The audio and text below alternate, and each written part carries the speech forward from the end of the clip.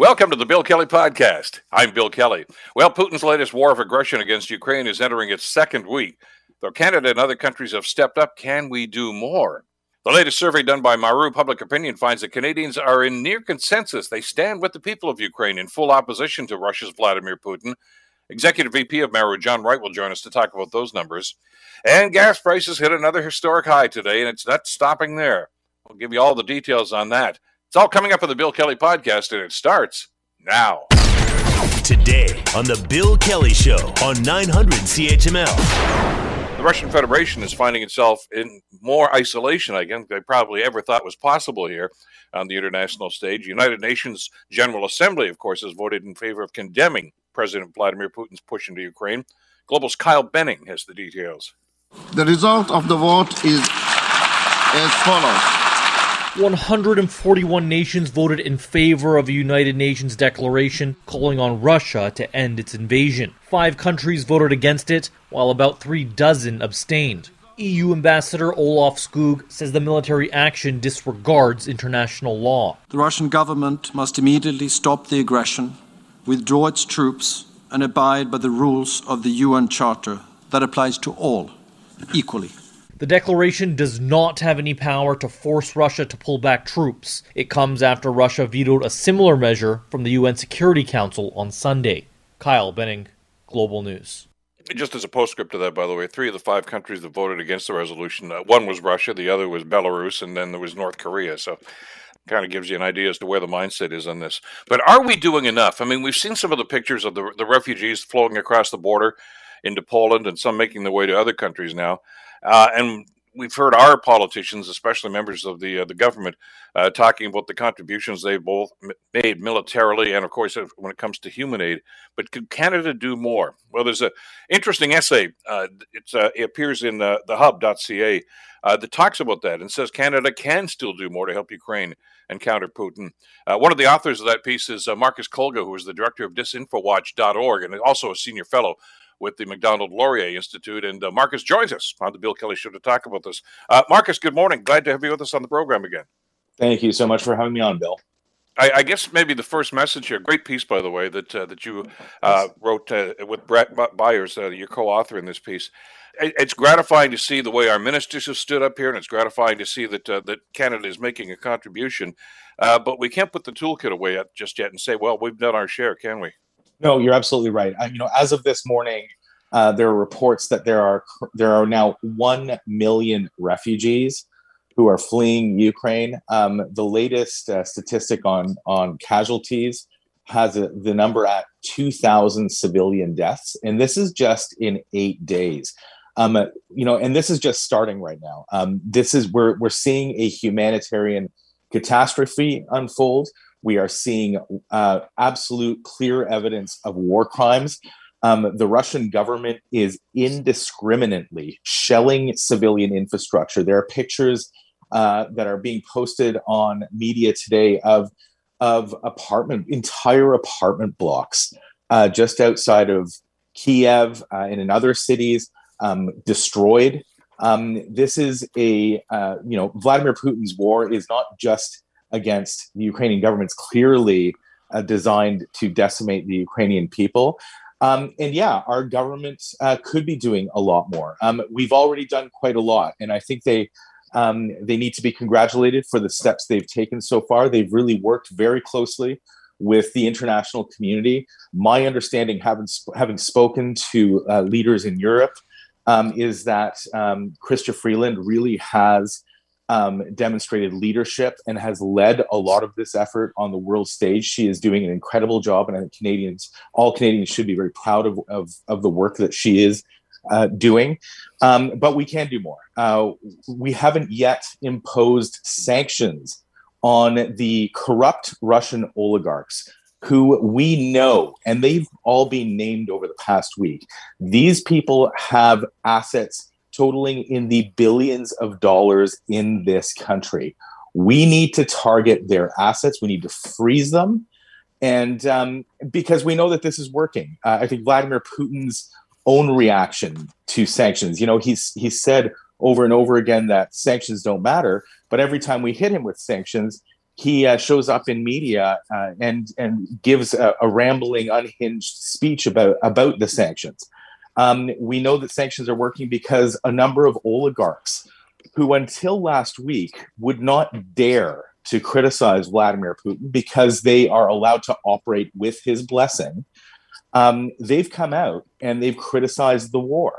They have posted images. Just last week, it was the 7th anniversary of the assassination of Russian pro-democracy activist Boris Nemtsov. They posted images of him. Boris Nemtsov was of course, one of Vladimir Putin's top enemies because he was a supporter of democracy. So those sorts of acts of defiance demonstrate that these oligarchs, they're feeling the pressure. They are sweating bullets. The fact that the top oligarch, Roman Abramovich, sold his shares in Chelsea Football Club yesterday tells you something. He knows what's coming. So yeah, there's in addition. There's an interesting. I just wanted to interrupt you because you were talking about the freezing of assets, and I think there's probably a general acceptance that that's an idea. But in the piece, you also suggest actually going further than that with the Magnitsky protocol and simply saying, don't just freeze them. You can seize assets according to that protocol. It's a bold move, but this is a very, very drastic situation that we're dealing with here. Yeah. So the Magnitsky legislation does not actually allow us to, at the moment, seize them. But there is a proposal in the Senate right now to amend the legislation. And this should be passed very quickly. That would allow us to do specifically that. This can be done, literally if there's the will in Parliament, it can be done in the next week and a half. It would allow us to freeze those assets, and you're right, and seize them. And then we could redistribute those assets as needed. And in this case, the cost of the refugee situation, the humanitarian catastrophe that's coming, is going to be incredibly high. So it's going to be very expensive, obviously, to rebuild Ukraine after Russia ends up destroying it. So, seizing those assets, using them almost as reparations for rebuilding Ukraine to take care of the humanitarian crisis, that's something that we definitely need to be looking at. Something that's in your wheelhouse, and you and I have had conversations about this in the past, of course, is the cyber war that's been ongoing. Some of the stuff that they're putting out there is simply ludicrous, and they repeated it again yesterday, that this is the message that's going out to the Russian people, of course, is that this whole exercise here is to cleanse Ukraine of the neo-Nazis. And they include Zelensky in that too, who is not a Nazi. He's a Jewish president of the country. But that's out there, and we can't dismiss the impact that's having, even though I don't think they're doing much in the way of the world community, and I don't know how many of the Russian people are actually buying into it. But it's a weapon that they use, and unchecked, it's only going to get worse. And that's the cyber war that they're doing, and the disinformation war. Yeah. So just on that narrative, it's rather interesting because of its the irrationality of it, so to speak. Look, Vladimir Putin, as we've talked about many times, is in a very precarious situation. Over the past 22 years that he's been in power, he's not delivered on any domestic promises. The municipal infrastructure in Russia has not been updated in 30 to 40 years. Incomes have been falling precipitously over the past 10 years. The Russian people themselves have been rising up as well. Last January, most recently, where Vladimir Putin violently had to put them down. So he needs to have these sort of propaganda spectacles every once in a while to draw attention away from the fact that he's done nothing, and that the Russian people are living in essentially squalor outside of Moscow and St. Petersburg. And one of the narratives that he tries to deploy is the fact that there are enemies all around Russia, that he's the only one that can protect them. And he also draws on World War II history, the Soviet struggle against the Nazis, and which was, thankfully the Soviets defeated Hitler. But the fact is that he is trying to take this same narrative and apply it to the current situation. I was thinking about this last night, and I think that Vladimir Putin thinks that he's Joseph Stalin. He's trying to create the same sort of a conflict with his people to try and sell them that the Ukrainians are like the Nazi Germany, and that President Zelensky, the Jewish Ukrainian president of Ukraine, is like Adolf Hitler. It is unhinged. there's no connection to reality. And I think that the Russian people are starting to clue in, given the fact that they're braving possible violent repression. They're cluing into this fact that Vladimir Putin may not be living in the same reality as we are. And so, yeah, he continues to promote these narratives. The unfortunate fact for Canadians is that his representatives in Ottawa at the embassy are promoting these exact same narratives, that Ukrainians are neo-Nazis, the president is a Nazi, that Ukraine does not exist, it's not a legitimate country, nor is it a legitimate language. And unfortunately, some outlets, some fringe outlets here in Canada are repeating those narratives too, which are extremely hateful, they're anti-Ukrainian, and intended to erode Canadian support for Ukraine and to shift support over to the Russian side. There's another element to your piece that I think is very controversial. I simply because there doesn't seem to be much of a mindset to this. But every time we have a NATO meeting, invariably they talk about Canada's military strength or lack thereof, quite frankly. And if this doesn't sound as a red flag, to say, okay, we got to do something about this. And they've been dragging their heels on this for years now, Mark. It's not just this administration, but previous administrations when it comes to defense spending. Germany just yesterday announced, hey, we're stepping up. We're going to go and we're going to increase this because it's something that needs to be done now. Canada should be getting that same message, I think. Well, look, I think that we've been sleepwalking through the past 30 years. That post-Cold War era, after the collapse of the Soviet Union, I think that we've been, our government, our academics, our diplomats have believed that that was the end of history in 1991, that liberalism and democracy and human rights, those values, that they dominated everywhere. That's not been the case. And some of us have been warning about this ever since Vladimir Putin came to power, that there is a rising threat of authoritarianism. That means that we need to take measures to address that and to defend our democracies, like we're seeing, the assault that we're seeing in Ukraine right now. Ukraine is only the first country, the first territory that Vladimir Putin will target, and he's been targeting our democracies with information warfare. So we need to take better care. We need to increase our spending. We need to start working with NATO to ensure that we create a credible deterrent to stop Vladimir Putin. Because if that deterrent isn't there, he will continue marching westward. And that includes NATO nations. And Canadians should be very aware that Vladimir Putin has quietly been engaging in a mass militarization of the Arctic. Just last spring, his government claimed all of the natural resources underneath the entire Arctic Sea, right up until Canada's coastline for itself. They have also issued doctrines saying that they will aggressively defend those claims.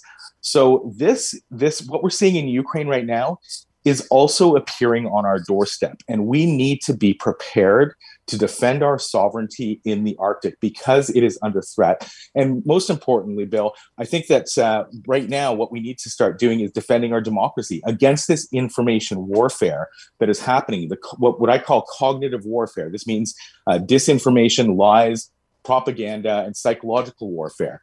It's happening, it is intensifying, and we're not prepared to defend ourselves against it. We need to do a heck of a lot more, both in the physical realm and also in the information space, to protect ourselves. And I'm glad you brought up the Arctic situation, because this is not a new problem. I mean, I can remember about 8 or 9 years ago reading about this in the New York Times, and they're knocking at the door. I mean, they're not saying, hey, we might show up there. There are troops up there already. And as you say, the claim to mineral resources in that particular area. And if they're not stopped in Eastern Europe, what's to say, okay, let's get this too. That's the next best thing. Their economy's hurting right now. A big treasure trove of mineral resources in the Arctic is pretty appealing to them. And we can't simply say, well, we've got NORAD. We got the Americans have got our backs. Past administrations, and including the Biden administration today, have said, look, guys, you got to step up. And I think it's about time we got that message in Ottawa. Yeah, you're absolutely right. Bill, I hate to oversimplify things, but if we don't stop Vladimir Putin now, we're not going to stop him. And this is the front line right now is Ukraine, and we need to focus on that because if we don't stop him here, he's going, like I said, he's going to continue his march westward. And just, your point about the Arctic. I mean, Vladimir Putin has been developing crazy, like James Bond-like super weapons specifically for use in the Arctic. He's created an underwater high-speed nuclear torpedo. Now, why would you need that? This torpedo is designed to glide underneath the ice and irradiate entire massive swaths of our Arctic coastline for the next 10 to 20,000 years. Why would he be doing that? That is not a defensive kind of weapon. That is an offensive weapon. We need to wake up to this new reality. We need to, like you say, work with the US to upgrade NORAD because there are hypersonic missiles that are also being created by China and Russia. And right now, I don't want to say that we're defenseless. We do have some defenses, but certainly in the Arctic, which is probably our most vulnerable border and coastline, we're not doing enough. We are open to this threat, and we need to start closing that gap very quickly. Absolutely. Marcus, as always, thank you so much for the time. Great piece on all. Once again, remind our listeners to go and check it out online and get all the details on that. Stay well, my friend. We'll talk again soon. You too. Thanks for having me on. You betcha. Marcus Kolga, the director of disinfowatch.org. You're listening to the Bill Kelly Show podcast on 900 CHML. I want to get the latest on not just the refugee situation, which I think is very, very important, but also, of course, what's happening in the battlefield, sadly. And that battlefield now has moved into a lot of the cities. Global's Reggie Cicchini has the latest for us. For nearly a week, Ukrainians have begun and ended their days unsure if they'll live to see the next. Show this to those in Russia. The city of Kharkiv was struck by aerial bombing on Wednesday after a blast destroyed its Freedom Square on Tuesday.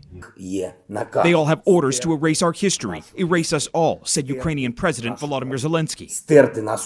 The country's democracy has been compromised, leaving the world's diplomats rushing to resolve the crisis. The Ukrainian and foreign citizens have become hostages of the Russian armed aggression. After days of emergency meetings, the United Nations formally adopted a resolution to hold Russia accountable.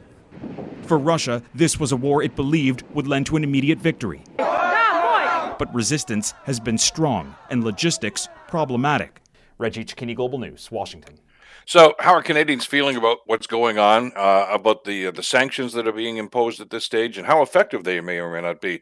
Well, thankfully, our good friends at Maru Public Opinion have been talking to us over the last little while and getting a sense of where Canadians are on this. And to give us the details on that, we're pleased to welcome back to the program John Wright, who is the Executive Vice President of Maru Public Opinion. John, always a pleasure. Thanks so much for the time today. Bill, always great to be with you. Thanks for having me. Well, as always, your numbers tell a story here.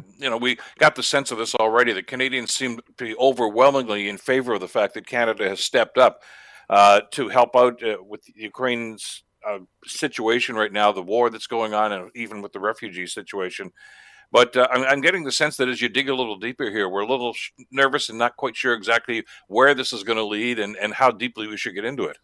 Yeah, and I have new numbers sitting in front of me, which I'm happy to talk about, that are not being published until the weekend. But I've been asked to do an op-ed in the National Post about what it all says, because you can find a lot of numbers, and sometimes it takes a lot of analysis to kind of say, well, this is what it means. Other times it just takes a clarion call or statement to sum it all up, and everybody goes, yeah, that's what it means. And then other times it deserves a metaphor. So I'm going to draw on a metaphor, if I might, for a moment. Yeah. My parents had some very dear friends, and they were my godparents, and we called them aunt and uncle because they were that dear friends. And I remember my aunt, who was diagnosed with cancer at one point. And I remember entering the room in some of the final days that she was alive, and we loved them very dearly. But I remember that one day at Princess Margaret coming in, and my uncle was sitting at the end of the bed, and my aunt was propped up in bed, and they were just staring at each other.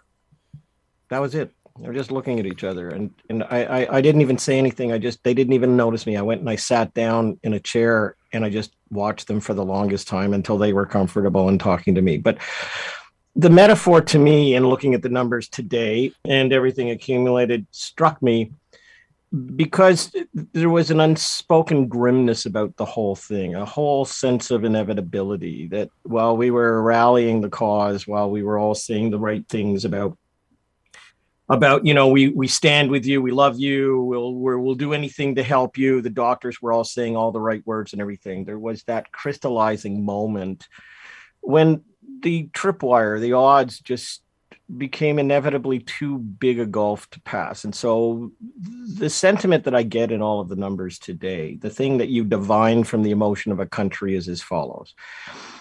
74% of us are watching this very closely. I mean, it's on television, it's on the radio, it's living rent-free in our brain every single moment. We are watching the destruction of a country in real time, unlike other places like Afghanistan or Syria, where there's, it seems like such a foreign country and they don't have the communications, but we are watching and listening and feeling it and hearing from people real time on TikTok and every other outlet that you can find.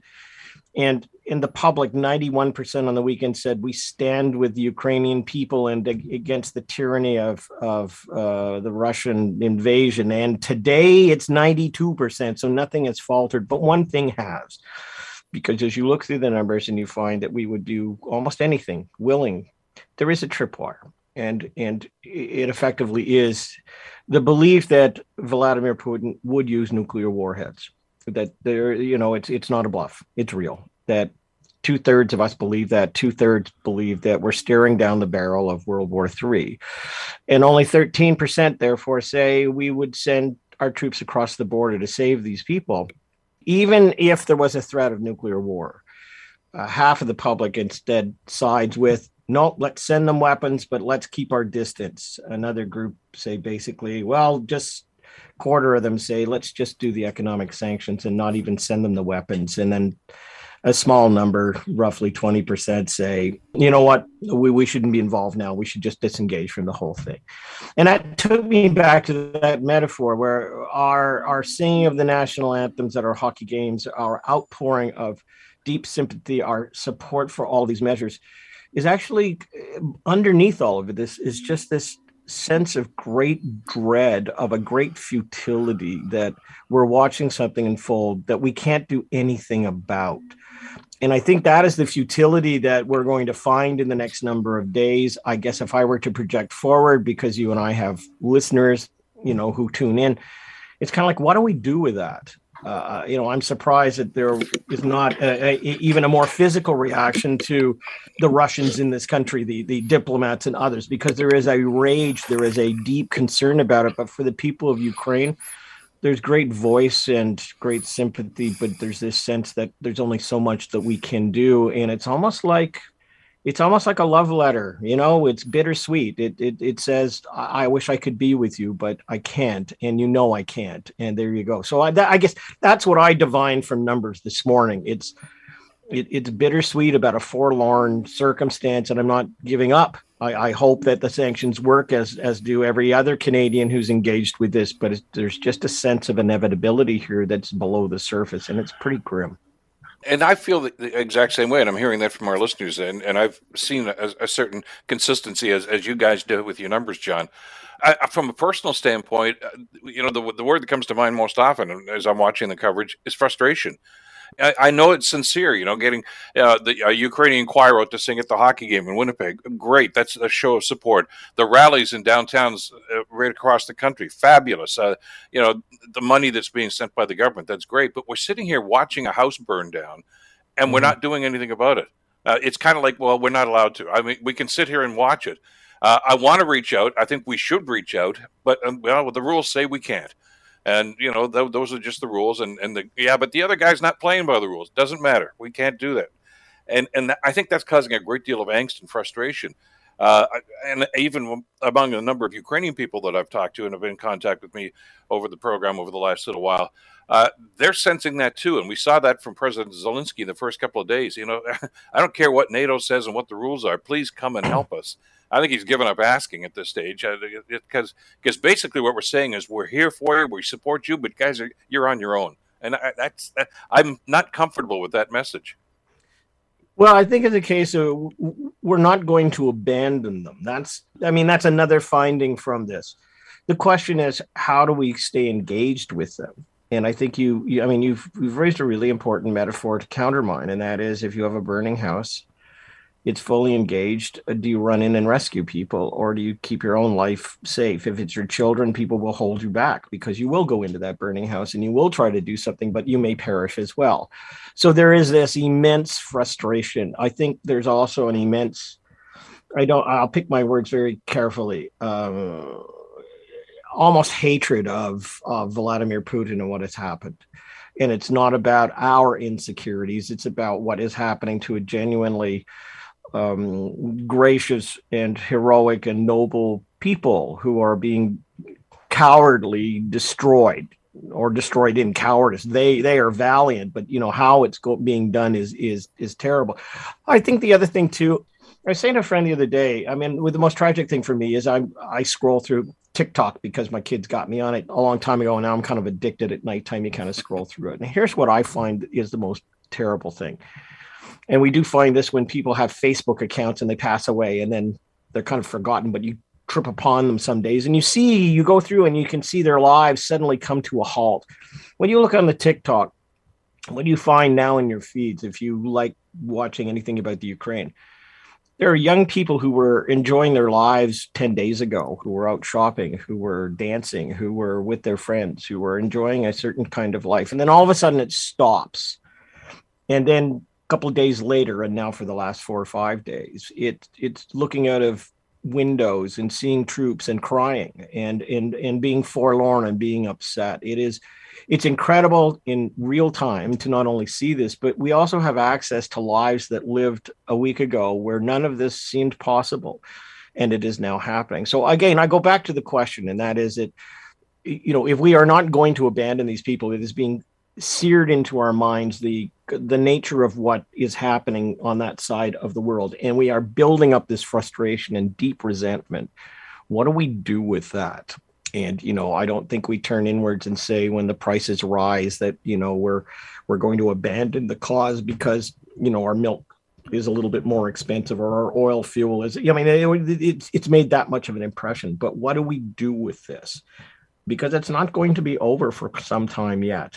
And so I don't know what public opinion will say a month from now, but what I do sense is right now that there's a tripwire. It's grim, and it's almost like we just want to hold people's hands and at the same time shut down bank accounts, do all that sort of stuff. But there's an inevitability to this that seems to be setting in. And I think that's the ultimate frustration here is, and not only we're not doing it probably as much as we should, and I'm not suggesting we send troops over there tomorrow. It's going to be a NATO decision, not a Canadian decision, if in fact that should happen. And I don't know that we're there yet, but I see the same stories. I watched on MSNBC yesterday afternoon, and Nicole Walsh was interviewing. She looked like she was about 2021. She'd just gotten over the border into Poland. She spent the last 4 days in a basement, hearing nothing but shells exploding around her. And found out that when she finally did get an escape route, the two of her friends were in the building a couple of stores down, died because of the bombs hit them. That's a stark reality. I mean, we've got daughters that age, and I'm figuring, my God, look at it. And she was in shock. Post-traumatic stress, clearly. You can't relate to that. That's not something we're used to seeing. I know, I'm not naive. As you mentioned, I know it's happened in Afghanistan, it's happened in Syria, it's happened in so many other places. But you don't tend to think of it going on in the Western world. And you look at the shots of places like Kyiv and you figure that's a city, just like a lot of Canadian cities. And it's being destroyed. And the people in it are being destroyed. But history has its way of not only repeating itself, but bringing these feelings forward. I remember going through the Great War Museum in downtown London, England, and I'm very interested in how we fight wars and things like that. And if you go onto the top floor, it's about the Holocaust, the top two floors, 6 and 5. And you get to that, the entranceway to the Holocaust exhibit is very, very big when you walk in. And then it has a turning point. There is a single yellow bench, which is in a very small room, and you go and sit in that bench. And what it signifies is that the Germans, the Nazis, let's make that distinction, at some point colored all the benches in parks, certain ones yellow, and only the Jewish people could sit in those benches. And when you sit on that bench, you look around the room, it's all of the rights that were stripped away. It's all in that room, and you can see in the early 1930s where they became non-person. So you're sitting in this bench, and then you go down to the next floor and you walk through, and it's all the terrible stuff. Auschwitz is the big model you walk into, until you go to the end of it, and there's a very small door, and you walk through it, and the entire thing is a metaphor for the Jewish population who were in Europe at the time, and everybody saw what was going on, and then they walked out of a door at the very end. It was very, very small. It's an incredibly powerful exhibit. We think we're experiencing something for the first time, when in fact, if you are of Jewish heritage, or if you are of any heritage that's suffered some kind of genocide, this is a very familiar thing. This is what the world has gone through, but perhaps we didn't identify as much with this, and there's lots of reasons for that. But today in the world, there's this sense of inevitability, and there's not this kind of "I told you so," but there are lessons from history. And so it's a feeling to be, to be held upon. It's a feeling to be used for something, and I'm not sure what at this stage. In World War II, it took a long time before the troops walked in and liberated other countries.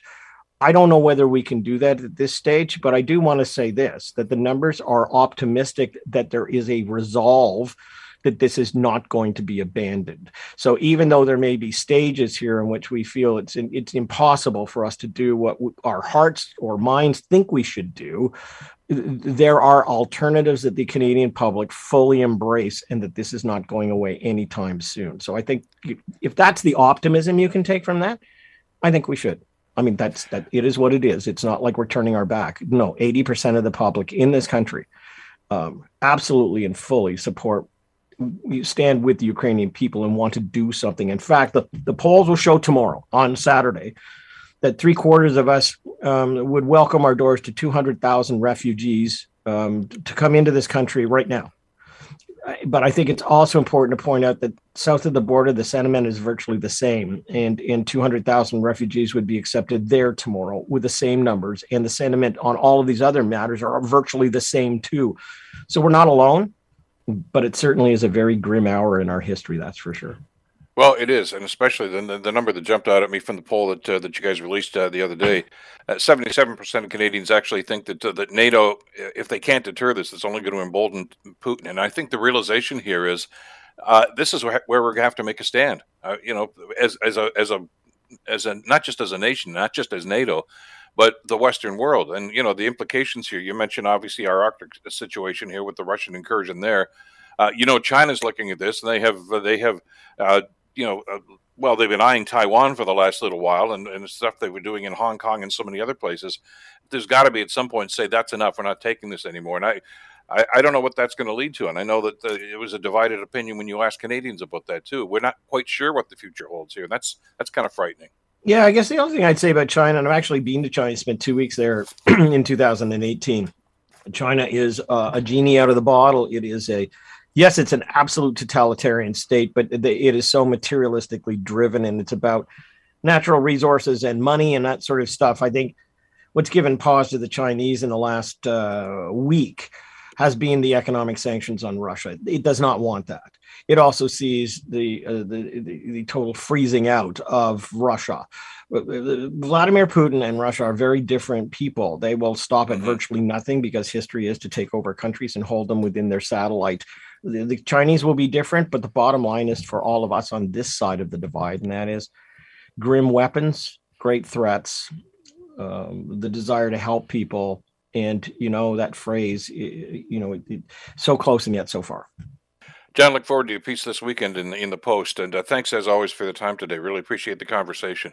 Bill, thanks so much for having me on. My best to you. You too. John Wright, Executive VP of Maru Public Opinion. You're listening to the Bill Kelly Show podcast on 900 CHML. Let's get right into it. This is the issue everybody is talking about, and that's, of course, the price of gas went up at midnight, and a lot of folks are upset about that. The average prices here, well, it depends on which area you're looking at now, but it's about $1.65 to $1.70, depending on where you are. And Dan McTague, who's been a guest on this program many times, says he's the president, by the way, of Canadians for Affordable Energy.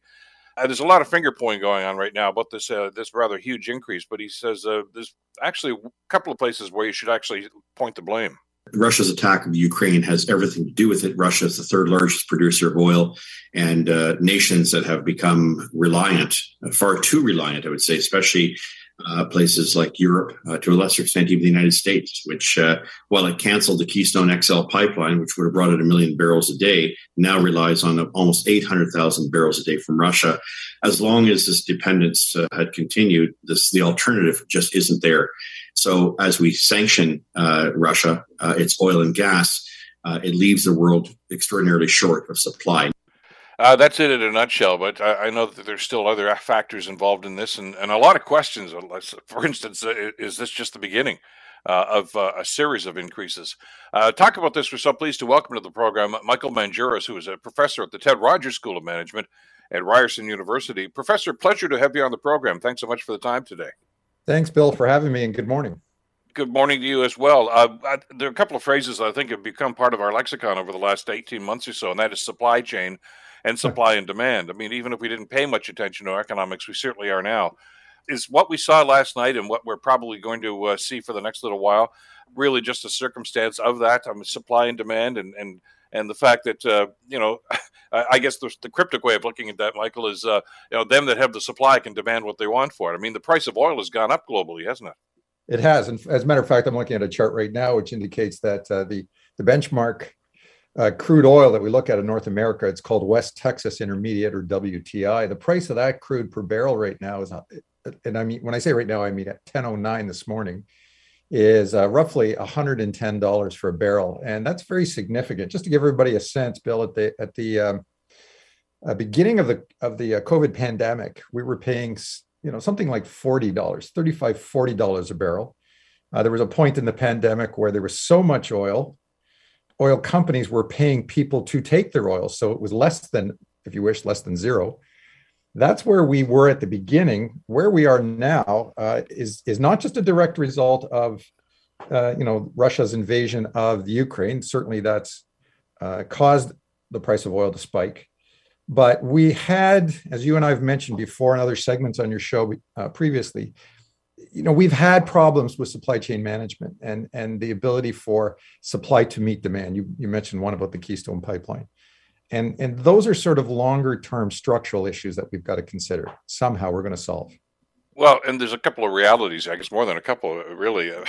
First of all, even those that are advocating alternative sources of energy, that's great. That's a debate we need to have. And I like to think that we're making some strides in that, but we're not finished with fossil fuels yet.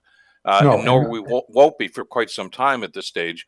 And every time we have, as I mentioned in the report there, something like the Keystone canceled. And of course, now there's the talk about the pipeline going under Lake Michigan and whether or not they're going to shut that down. That product has to get to market somehow. And if it's an increased cost, that's going to have an impact on that too. It's not just supply. It's how that supply gets to market, isn't it? That's exactly right. You're referring to the Line 5, the Enbridge Line 5. That supplies the majority of oil to us here in central Canada. So that's us here in Ontario, but also in Quebec. And our infrastructure in terms of supply in North America has heavily relied on pipelines. And the reason is pipelines traditionally are the lowest cost form of transportation for petroleum products and also raw materials like crude oil or natural gas. And if you actually look at their safety record, in terms of, having a problem, a spill or something like that, they're not perfect. I'm not suggesting at all that they're perfect, but they're actually very good, and they're much better than other forms of transportation. So as that form of distribution is limited, then we have to look at other alternatives like rail or truck. That's a more expensive form of transportation. And with their own energy costs climbing, we're going to see increase in costs again happen. So everything is pointing to, gasoline, home heating fuel, natural gas, all going up in the near future. And there was a pattern to this anyway, wasn't there? I know Dan McTeagan, his comments there, was talking about the war, and I agree. I mean, anytime there's a global conflict like this, I mean, we tend, when markets get unsure of what's going to be happening, we pay the price for it as consumers, and I think we should all be aware of that, if not used to it at this stage. But we were heading up anyway as the price of oil started to increase once again. I mean, these increases that we're talking about, and maybe another one by the weekend, we're told now.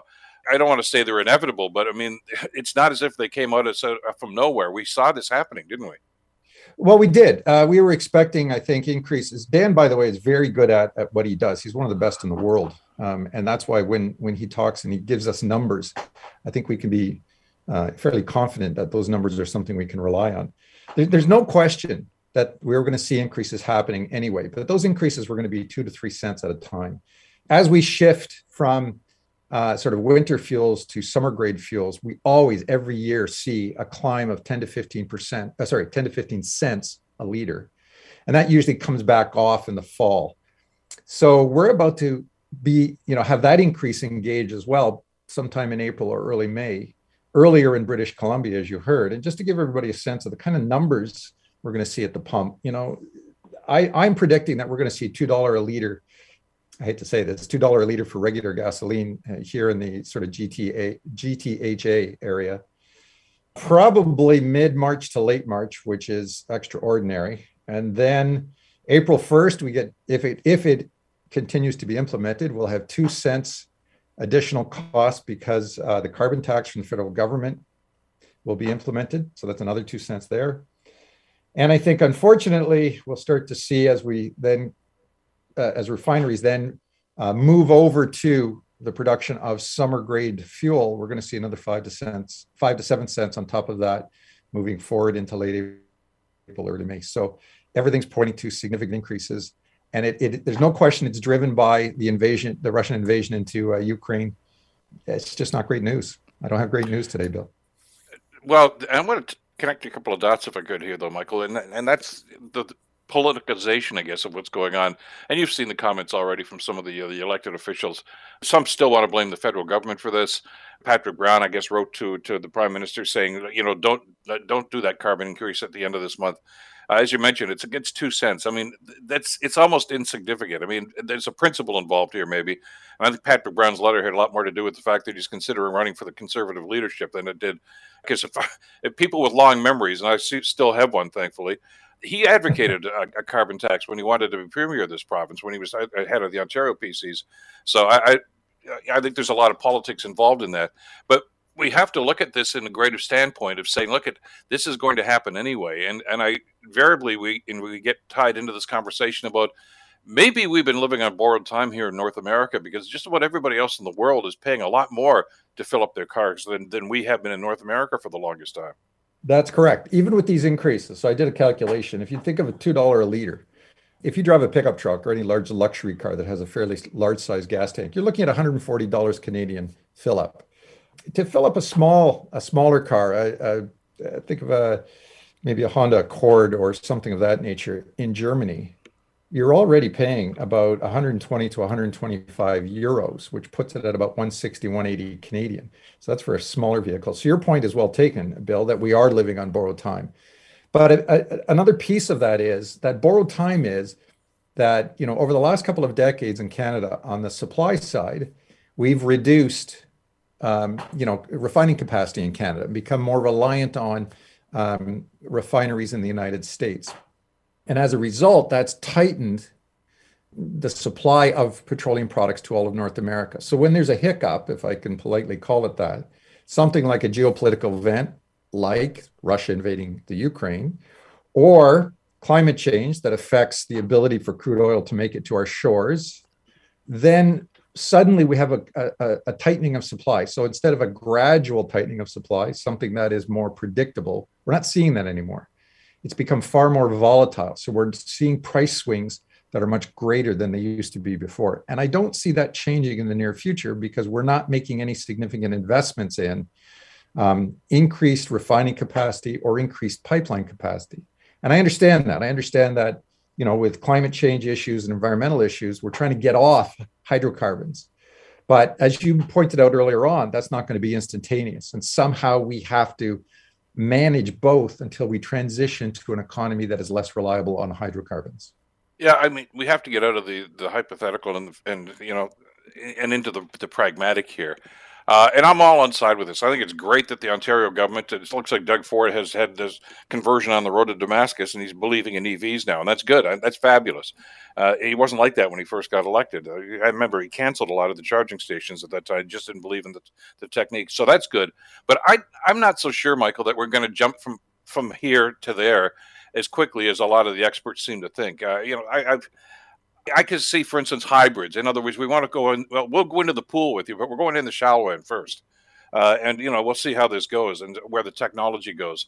I know ultimately we're going to get there, but in the meantime, we still have to have fossil fuels.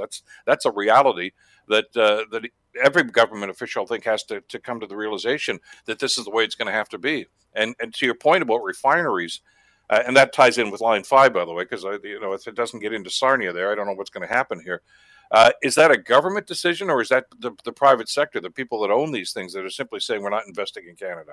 Well, no, I think it's both. I think the private companies will invest in Canada if the economic environment is appropriate. And it won't be appropriate unless we have a government will that does exactly what you're trying to tell your listeners, is that we have to be pragmatic. I put timeframes on a little bit on what you say. I don't think we're going to transition over any earlier than the year 2035. So it's a gradual change from now to then. But in between, we still have to run an economy. We still are reliant on fossil fuels. We continue to be reliant on fossil fuels, just less so. Could it ramp up faster? Sure, if the technology gets developed, but it's not getting developed faster. And so in order for us to get there and to be whole when we get there, we have to consider this transition piece. And part of that is we have to now become more reliant on ourselves for the production of petroleum products and for the use of hydrocarbons in a very smart way. I've pointed out often to my class, but even to others in the business community, that we used to have in Canada, back in the 1980s, we had over 45 refineries across Canada. Now we have less than 16. And I'm not saying that's all bad. Some of those refineries, were due to be decommissioned because they were simply old technology. But there was no sort of concerted effort or federal plan to ensure that the refining capacity across the country was large enough to satisfy not only our needs sort of in a steady state economics timeframe, but when things were going to change, either supply or demand changes significantly, which is what we're seeing right now. Just in all this time I've been talking to you, the price of crude oil has gone up $2 a barrel, which is just, it's insane that in 10 minutes it goes up $2. And we're seeing this kind of volatility because we're seeing volatility in the world. We haven't sheltered ourselves in the past by planning, like I say, enough capacity so that we don't get affected in the same manner. That has to change. It does. I got about a minute left, but I got to ask you to address one other thing too. They debated this in Queen's Park yesterday, as you might have expected, and it got a little silly, as it often does in question period. And I know the NDP are proposing a motion right now to say we're going to put a cap on how high this can go. They don't control the world markets, and we saw that happen when Ernie Eves was the premier years ago and said, "I'm going to cap electricity prices because they're just getting too high." Somebody's got to pay for that. I mean, all you're doing is increasing the debt if you do that, aren't you? Well, yes and no. If you cap the price and the government pays the price, pays the extra so that we don't have to pay it at the pump, then we pay through taxes or through, servicing a debt. If we say to the oil companies, sorry, we're going to cap it and you pay the cost, then they'll simply invest elsewhere, not in Canada. So it's not a good idea. Yeah, exactly. I mean, as you say, if it's $1.12 a barrel right now, you can't cap it and say, well, we're not even going to recognize it. That increase is there. You can't make it go away. You can't wish it away.